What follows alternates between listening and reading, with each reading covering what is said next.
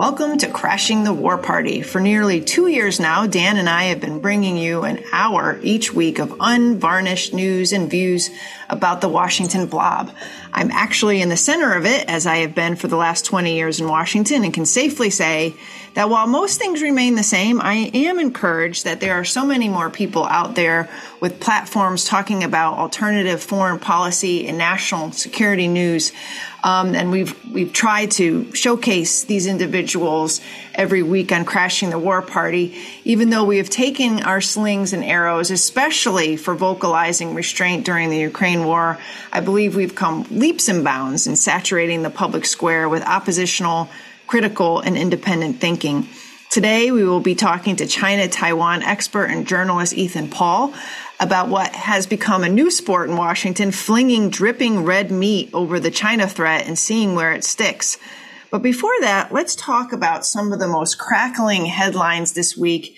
And there are a few big ones. One of them that I plucked from the pages was this Israeli drone strike inside Iran, which hit an advanced weapons production facility in Iran. And Israel supposedly believes it achieved its goals, though we're not really told what those goals were and what it achieved. The interesting thing about this, Dan, is that the United States, or at least U.S. officials, came out quite quickly to confirm that Israel was behind the attack. And the Wall Street Journal is reporting today, being Tuesday, that it was the Mossad, the Israel's intelligence agency, that was behind it. So I find it very interesting that an attack on a sovereign nation has become so normalized if it's involving Iran and Israel. But what do you make of this, and where does this fit into the greater foreign policy, I guess, story, Dan? Sure. So I read it as basically being a continuation of the sabotage efforts that the Mossad has been doing for the last many years.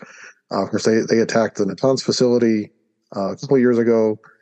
They were behind the assassination of the head of the Iranian nuclear program just before that. And so I see this as an escalation of those same sorts of tactics, where they're using, in this case, unmanned aircraft to carry out their attacks inside Iran, and essentially the impunity that they have to do that, both because Iranian defenses are apparently not that great, or they're not good enough to prevent these attacks, and obviously the U.S. isn't going to do anything to rein in the Israelis in what they're doing, and so I expect we're going to keep seeing more of these sorts of attacks. Or perhaps increasingly brazen ones, and there is always the possibility that the Iranians will eventually start striking back and retaliating for these attacks on their country, which, luckily for the wider region, they have not been doing. They have not taken action in response to these earlier attacks outside of their country. What they've done instead is to escalate their own nuclear program and to expand it. And so all of the sabotage efforts have effectively backfired. Yeah. If you think that they're supposed to actually limit the danger from whether it's their nuclear program or their missile program or their drones, it has had the opposite effect, and it has made all of those problems worse than they were before. And so I fear that the people who are trying to conduct these sabotage operations either don't understand that, or they're hoping to goad Iran into a point where they can then have a larger conflict. And so that's where I'm afraid this may be going. Yeah, and the interesting analysis that I'm hearing today, and even yesterday when this hit the papers, was that this was Israel's effort to placate the United States, which is basically pressing them to help out in their strategy in Ukraine, and to be more of an assistance in that war. And Israel has said no, it is not giving any more weapons. It basically doesn't want to piss off Russia, because Israel wants to, continue striking inside of Syria, where Russia is also deployed. And so there's all sorts of geopolitical considerations here. So what does the Israelis do? They strike out at Iran as I want to say symbolic or maybe even practical or tactical move to show that they can stop their weapons production. Iran is supposedly giving drones to Russia for its operations in Ukraine. So this is, I guess, Israel's way of saying, hey, we're helping out. We're helping the war effort. And this all follows 3 high-profile trips by the United States to Israel. Jake Sullivan, National Security Advisor, Bill Burns, the CIA Director, and this week, Tony Blinken, the Secretary of State. So who knows how much collaboration was involved between the U.S. and Israel as they struck a sovereign nation, the sovereign nation of Iran. Anyway, moving on to the next headline. I'm sure everybody's seen this one. Zelensky, president of Ukraine, now pushing for F-16s to be sent to Ukraine for their war effort. This is supposedly, according to headlines this week, has split NATO members, with many of them pushing for the same, including obviously Poland and I believe Latvia. France says that it's not averse to sending their F-16s. Supposedly, the U.S. is still drawing a hard line on this, with Biden saying no. Dan, is this a drumbeat? Are we ready to cross another line here? Well, it seems like we keep coming back to this over and over again, but it still doesn't. It didn't make sense 6 months ago. It didn't make sense a year ago when people were first demanding that we send advanced fighter jets to Ukraine for a number of reasons. One is that these are not the kinds of planes that they're trained to fly. So you send them F-16s, you're going to have to get them up to speed on how to fly them in combat. And there are only so many of these things going to go around. And if you send them in and then they start getting shot down, you don't have anything to replace them with. I don't see how it's actually going to assist them that much practically in the fight, unless they mean to take the fight into Russia. And I don't think that the U.S. wants to encourage that. In fact, the U.S. has taken steps to avoid providing them with weapons that can take the fight farther into Russia. So I don't see the value in providing them with these weapons, especially when they wouldn't be able to use them for probably a year or a year and a half by the time you actually get people trained to use them. And so it seems like it's just demanding more for the sake of demanding more and seeing how much they can get. And from their perspective, I understand why they're doing it. They want to get everything that they can possibly get. But it doesn't make sense to just give them whatever's on their wish list. And so I commend the Biden administration for holding the line on this one, because it really doesn't make any sense. And these are not cheap planes that can be easily replaced. If they're destroyed, it's going to be a long time before anything replenishes those supplies. So you don't want to just throw stuff at this conflict willy-nilly without thinking it through. And I fear every time a new system or a new piece of equipment is approved to go to Ukraine, that just encourages these demands even more, to make even more and more unreasonable requests. And then people will say, well, you eventually caved on the last one, so why won't you cave on this? Right. And so we end up in this bad position where somehow holding back extremely sophisticated weapons is somehow failing to provide Ukraine with assistance, when they're getting huge amounts of assistance, even without those jets. Exactly. Okay, you got a couple headlines for us? Yeah, so a couple of quick ones. The most striking one, or the most notable one, I think, is this story from BBC. The headline is "Secretive Saudi Executions Leave Families in the Dark."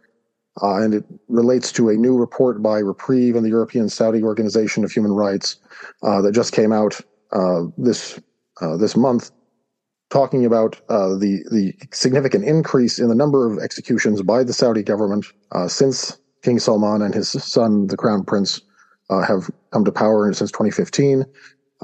There's been over an 80% increase in the number of executions since 2015. They average over 120 per year. And as the story on the BBC explains, a lot of these executions are the result of a secret process where trial and conviction and execution all take place without the knowledge of the family. And these people are simply sent off to be killed with nothing approaching anything like due process. Of course, the Saudi justice system has long been an abusive one. This didn't start with the current king and his son, but Salman and his son have made everything much, much worse than it used to be. And it's worth noting that a lot of these executions are being carried out against people who have simply engaged in political protest, who have done nothing more than speak out or criticize some aspect of government policy, and they're being put to death as terrorists. And so the extremism of the Saudi government on this front is really quite shocking. It's not really surprising. I mean, and anybody who's been following this for a while knows that executions have ramped up. There was one day last year in 2022 when they had 81 people killed on the same day. So it's been a serious problem. It's getting worse, and this is what the so-called reformer has done to Saudi Arabia. He has made it a much more bloody and violent and repressive place. Yeah, I mean, if there is anything that lays bare the fraud that is the liberal world order that the United States professes to lead, it was that fist bump between Joe Biden and MBS over the summer. I mean, we have been sucking up to Saudi Arabia for the last 3 or 4 months because of the oil issue, the fuel issue, inflation, the economy, the war in Ukraine. But out of the other side of our mouth, we are telling the world that we have to mobilize with every fiber that in our national being to save Ukraine from the scourge of evil that is Russia. Now, this is not to say that Russia is great or is a democracy, that they are misunderstood. But if we are going to lay out the world's autocracies, bad guys, evildoers, and separate them from the victims, from the good guys, the white knights, MBS and everything that you just said, Dan, basically lays him out as probably one of the worst. And our policies to him are completely opposite than our policies with Moscow. So it's just a disappointment, obviously, to hear all of this. But it just shows how hypocritical the United States is on the world stage. And the other headline that I had lined up is a story from the Financial Times talking about the effect of Russia sanctions on Mongolia. Because Mongolia is wedged in between Russia and China. It has it's obviously limited options in terms of who it can trade with because of its geographical location. And so Russia sanctions have really done a number on Mongolia and have done some real harm to their economy. And I was interested in this story both for what it tells us about what's happening in Mongolia and also for what it tells us about how sanctions regimes actually affect not just the targeted countries, but all of the countries that they trade with and all of their neighbors. Because it's often, I think in the way that sanctions are talked about in the U.S., people talk about imposing broad sanctions on a country as though it only affects that country or it only affects their government. And of course, we know that broad sanctions affect the population most of all, but it also affects the people in neighboring countries that have done business with that country in the past and whose trade relations are then thrown into a bit of chaos. And so Mongolia, which is heavily dependent on Russia for fuel, now has to deal with problems in terms of getting sufficient fuel. And this is adding to political pressures inside Mongolia. It's making things much harder for their government to manage. And Mongolia, we should add, is at least formally, a real democratic state. It's unusual in that part of the world in that it is a democratic state, and it would be a real shame if their country ends up suffering serious political repercussions because of policies over which they have no control. Right. And it just shows how sanctions are not a panacea. And I think it's going to be some years before we realize how maybe misguided they were.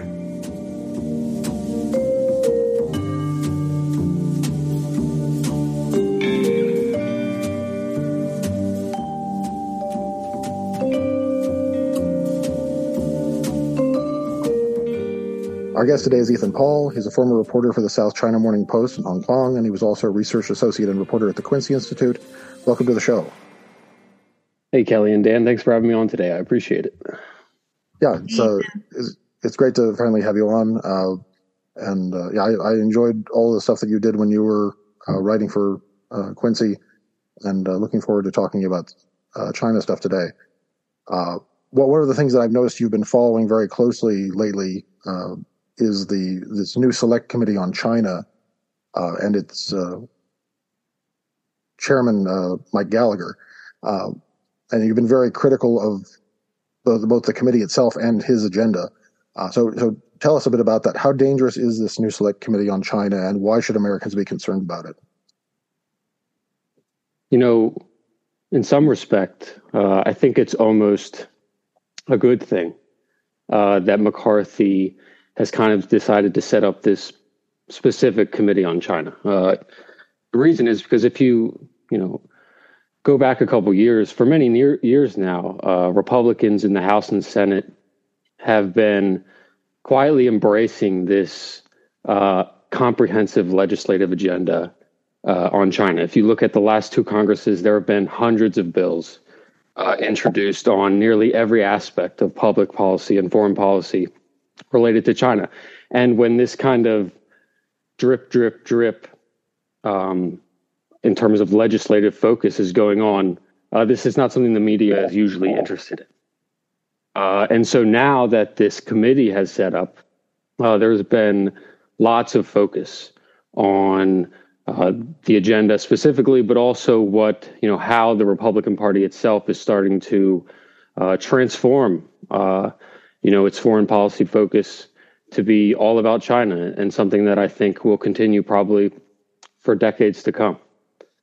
We can talk about the specific things that the committee is intended to focus on, but really, this is almost a propaganda platform, something that the Republicans are using to kind of push this agenda on the American people and make clear that this is what they want to do.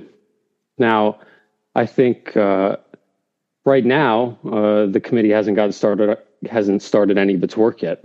But what you see the Republicans doing is talking about bringing Democrats on board. There's been 13 Republicans appointed, including Chairman Gallagher. And there's reportedly a few spots on the committee available for Democrats, but Democrats haven't put any forward yet. And I think this is a really interesting moment, this moment in particular, owing to the committee for the Democratic Party, because now they're kind of faced with a choice of, how does the Democratic Party and, more broadly, restraint-based foreign policy thinkers, how do they want to kind of position themselves vis-a-vis this Republican Leviathan on China that is growing incredibly rapidly and very strongly. And I think, there have been some interesting options put on the table, such as, putting on an Asian American on the committee that can, serve as a contrast with the Republicans, who are almost all white. But I think this also exposes a really big problem for the Democratic Party and for restraint, which is that while the Republican Party has been cultivating this comprehensive ideological view and experts who can give voice and backing to this view, the Democratic Party does not have that. I mean, I cannot really think of a single Democrat in Congress or the Senate who has made China their singular focus and has a voice on China in the way that Republicans have. And so, this committee gives the Democrats an opportunity, in fact, one of the first opportunities to really kind of make some of these decisions. And so I'm pretty interested to see, how that plays out going forward. Sure. And one of the other things we saw recently in the news was a lot of hype, a lot of alarmism coming from some parts of our government about a possible Chinese attack in the coming years. We saw this Air Force General Minahan writing a memo that leaked in which he speculated the U.S. and China would be at war by 2025. His basis for that was his gut. The new Republican chair of the Foreign Affairs Committee, Michael McCaul, endorsed his view and said that he thinks that this guy's right. How concerned are you about this apparent eagerness for war with China that we're seeing in Washington and in some parts of the military?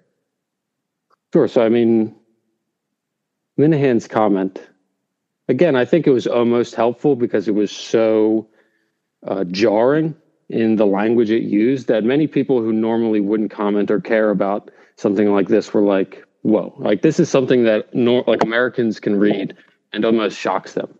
But this is, there's been several high-level current and former military officials who have made statements like this. And, I think it really speaks to, again, this focus on China is being driven, I think, by the Republican Party, but really this is something that has infected or spread across almost every apparatus of the U.S. government, including the military. And so Minahan's comments show almost a too honest assessment or view of how many in the government are thinking about this. And I think what's important to remember is that this kind of alarmism is going on at the State Department, it's going on at the CIA, it's going on at the DOD, is going on in parts of the White House. And so, we can talk about the Taiwan issue in particular, but I think it kind of is reflective of a view that many elites have in positions of power. And that is helpful, right? And I think it's helpful to set the terms of the debate and where things are really at, because, these kind of bureaucratic machinations that are going on in the background, like few people had heard of Minahan before this memo had come out or really knew about him. And so it's like having this kind of transparency is useful in terms, especially for people interested in restraint. This is useful in terms of building a foundation of the things we need to counter and how widespread this movement is becoming. Thanks for coming on, Ethan. Great to hear your voice. I have a question. A lot of times I'll hear from people inside the Beltway, they'll say, well, the military really doesn't want to go to war with China. They just want to build up and prepare for it. They just want all the money they could possibly get to build up their assets, their new weapon systems that they want to test, everything, that it is not really the war itself that they want. Do you get that sense too, or does it not matter? Because if we keep building and building and building for war, might we just get it anyway, whether we want it or not? Sure. So I tend, compared to people like Gallagher, who, with all due respect, is an Iraq War veteran, I tend to take the comments by military leaders, such as Secretary of Defense Austin, particularly seriously, because I don't think they want to be, I think they take the lives and well-being of people under their command seriously. And so when they say, oh, we want to deter China, we don't want to go to war with China, I believe them. But I think just the entire way we approach the issue of not only just our approach to China, but also specifically our strategic thinking in terms of military issues, I think it is fundamentally mistaken. And, the starting point that 99.9% of foreign policy thinkers in Washington start at when they approach foreign policy questions is the alliance system, right? Like if you read, any analysis, what they'll say is the alliance system has been the foundation of U.S. foreign policy for decades. It is the thing that provides stability in the world, allows trade to happen, blah, blah, blah, blah. But, this is a very American perspective. And I think from China's perspective, it looks rather different. I saw a quote from the president of the Philippines, where he was saying, someone asked him about the South China Sea and how he thinks about the disputes with China. And he responded this January at Davos. He said, "Oh, the South China Sea keeps me up at night, keeps me up during the day, keeps me up all the time. This is a huge thing I focus on." And I think the same can be said for China in terms of the U.S. alliance system. I mean, when China looks out at the world, what does it see? It sees a enormous concentration of American military power based in Japan, the Philippines, Australia, Guam, and then, Taiwan is a particular case. But to some extent, China looks at the world and sees itself as surrounded by American power, as hemmed in. And in fact, this is an assessment that the White House itself agrees with. Because if you read Rush Doshi's book, who is on the National Security Council, he says that Chinese thinkers for decades have been concerned that America would take this strategic foundation and eventually turn it on China. And, this is a very reasonable way for China to look at the world, because if America was in a similar position, we would be very concerned that, for example, our key trade flows could be cut off or leveraged if there were some dispute. And so,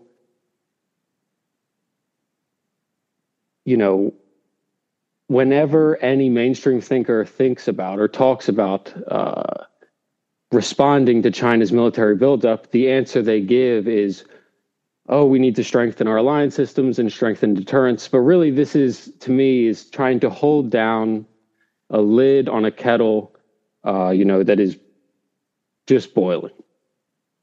And I think, Americans have to ask themselves the question of, in 2100, should the United States be the strategic anchor providing stability in Asia, especially as economic growth, continues to redistribute power to parts of the developing world? And I think, to me, that answer is no. I think it's almost inevitable that countries, particularly China and India, will take on the dominant role in their own neighborhood. And so, as long as we resist that question, focus on things like deterrence, it's really fighting a losing battle. And I think, to me, this is why I'm very concerned about the prospects for eventually this kind of tinderbox to, blow up, specifically around issues like Taiwan.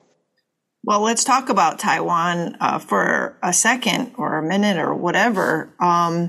You mentioned the Democrats in Congress. I'm concerned looking at what happened with Ukraine, when a lot of folks on the left side of the aisle who would have normally been professors of restraint, when Russia invaded Ukraine, they were all out in terms of like a more aggressive pro-war strategy. They still are. And all of those restraint impulses seem to fall by the wayside. And to the extent where, people like us have been accused of being pro-Putin because we haven't jumped on that bandwagon. Do you get a sense that the same dynamics might be lining up in Taiwan. So if something does happen where China does push for a reunification through force, that there won't be a restraint movement on the left among Democrats, because they'll see us as having to jump in to defend Taiwan in the same vein that we are responsible for Ukraine's defense. Yeah, I think the Taiwan question is the most difficult one for the restraint movement to kind of think about. And like you said, I think the kind of, not just the policy response or the policy debate, but the media onslaught that, to some extent rightfully followed Russia's invasion of Ukraine, will be significantly more intense and overwhelming in a Taiwan scenario. And like I was saying earlier, there is just not the democratic brain trust or the left liberal or the restrained brain trust that exists on China questions. And so were there to be some military action taken by China, this would really put people who favor restraint on, their back feet. And I find this incredibly concerning. You mentioned Rush Doshi's book a little bit earlier, and you reviewed that book for Lawfare, I believe, back in 2021. In your review, you warned that trying to keep China down and undermine its influence simply will not work and will most likely end in disaster and tragedy. And you sort of alluded to that earlier when you were talking about trying to keep the lid on the kettle. The Biden administration, for its part, seems committed to an anti-China containment strategy. As you said, Doshi is on the National Security Council. What are the potential pitfalls of what the U.S. is doing now? Well, like I said, the rise of Chinese power, the rise of China on the international stage is, in fact, it's almost an endorsement of American order, because, American order provided, from some perspective, the stability that allowed economic growth to be redistributed across the world. And so this is kind of, to me, an inevitable process. And if you just try to contain Chinese power, and not just in the military realm, which is where I think it's the most dangerous and has the most real world consequences, but in the economic realm, in the geopolitical realm, in the technological realm, to some extent, in the ideological realm, this is really, again, fighting a battle that is unwinnable. And one reason it's unwinnable is because, for China, this is existential, right? Like, China has had a long history of being taken advantage of by Western powers, outside powers. And this is kind of finally China's moment in the sun. And this idea that China is going to have its back against the wall and is going to accept American dominance globally, but especially in its region forever, is incredibly myopic. And in fact, I think this demonstrates that there is no plan for dealing with these problems. The plan is just to smother the problem. And China's not going away anytime soon. And I think, we have to, unfortunately, we won't be forced to ask these questions until there's a true crisis, at which point it might be too late.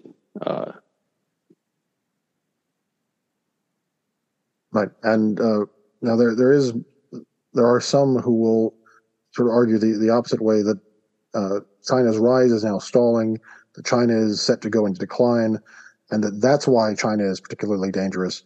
This is the Hal Brands Michael Beckley thesis, right. that China will become more aggressive and lash out because it's going into decline.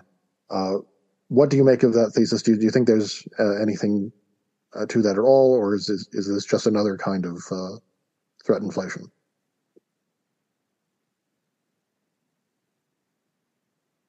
I mean, I do think it is for the most part threat inflation. On the other hand, I think it's conceivable that Xi Jinping looks at the world and says, we kind of have a 10, 15, 20-year window to get things right. For example, if the next 20 years go on and America has dramatically strengthened its alliance system in Asia, has allied, particularly with the Europeans, in terms of, trying to box China out of the global economy and global tech order to some extent, has turned Taiwan into an uninvadable island, an uninvadable porcupine that permanently takes unification off the table from a military perspective, then China might find itself in this kind of subordinate position forever. It might find itself in a hole that it can't dig itself out of.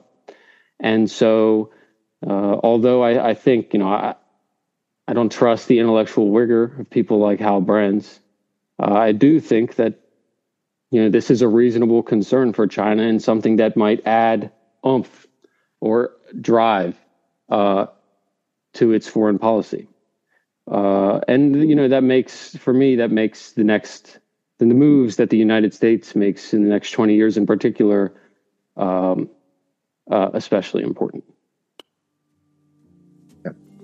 Right. Well, I'm afraid we're out of time now, but I want to thank you, our guest Ethan Paul, for coming on the show. Been very interesting. Thanks for coming on, and we look forward to having you back on in the future. Yeah. Thanks, guys. I really appreciate it. Thanks, Ethan.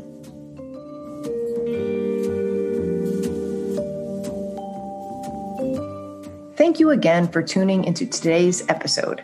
If you enjoy and value real conversations such as these, please leave us a 5-star rating on your favorite podcaster of choice. Right now, Crashing the War Party can be found on Stitcher, TuneIn, and at Substack at crashingthewarparty.substack.com, where you can also sign up for our newsletter. Special thanks to our editor, Remzo W. Martinez, the Crashing the War Party team, and to you, our listeners. Let's create a more peaceful world, one episode at a time.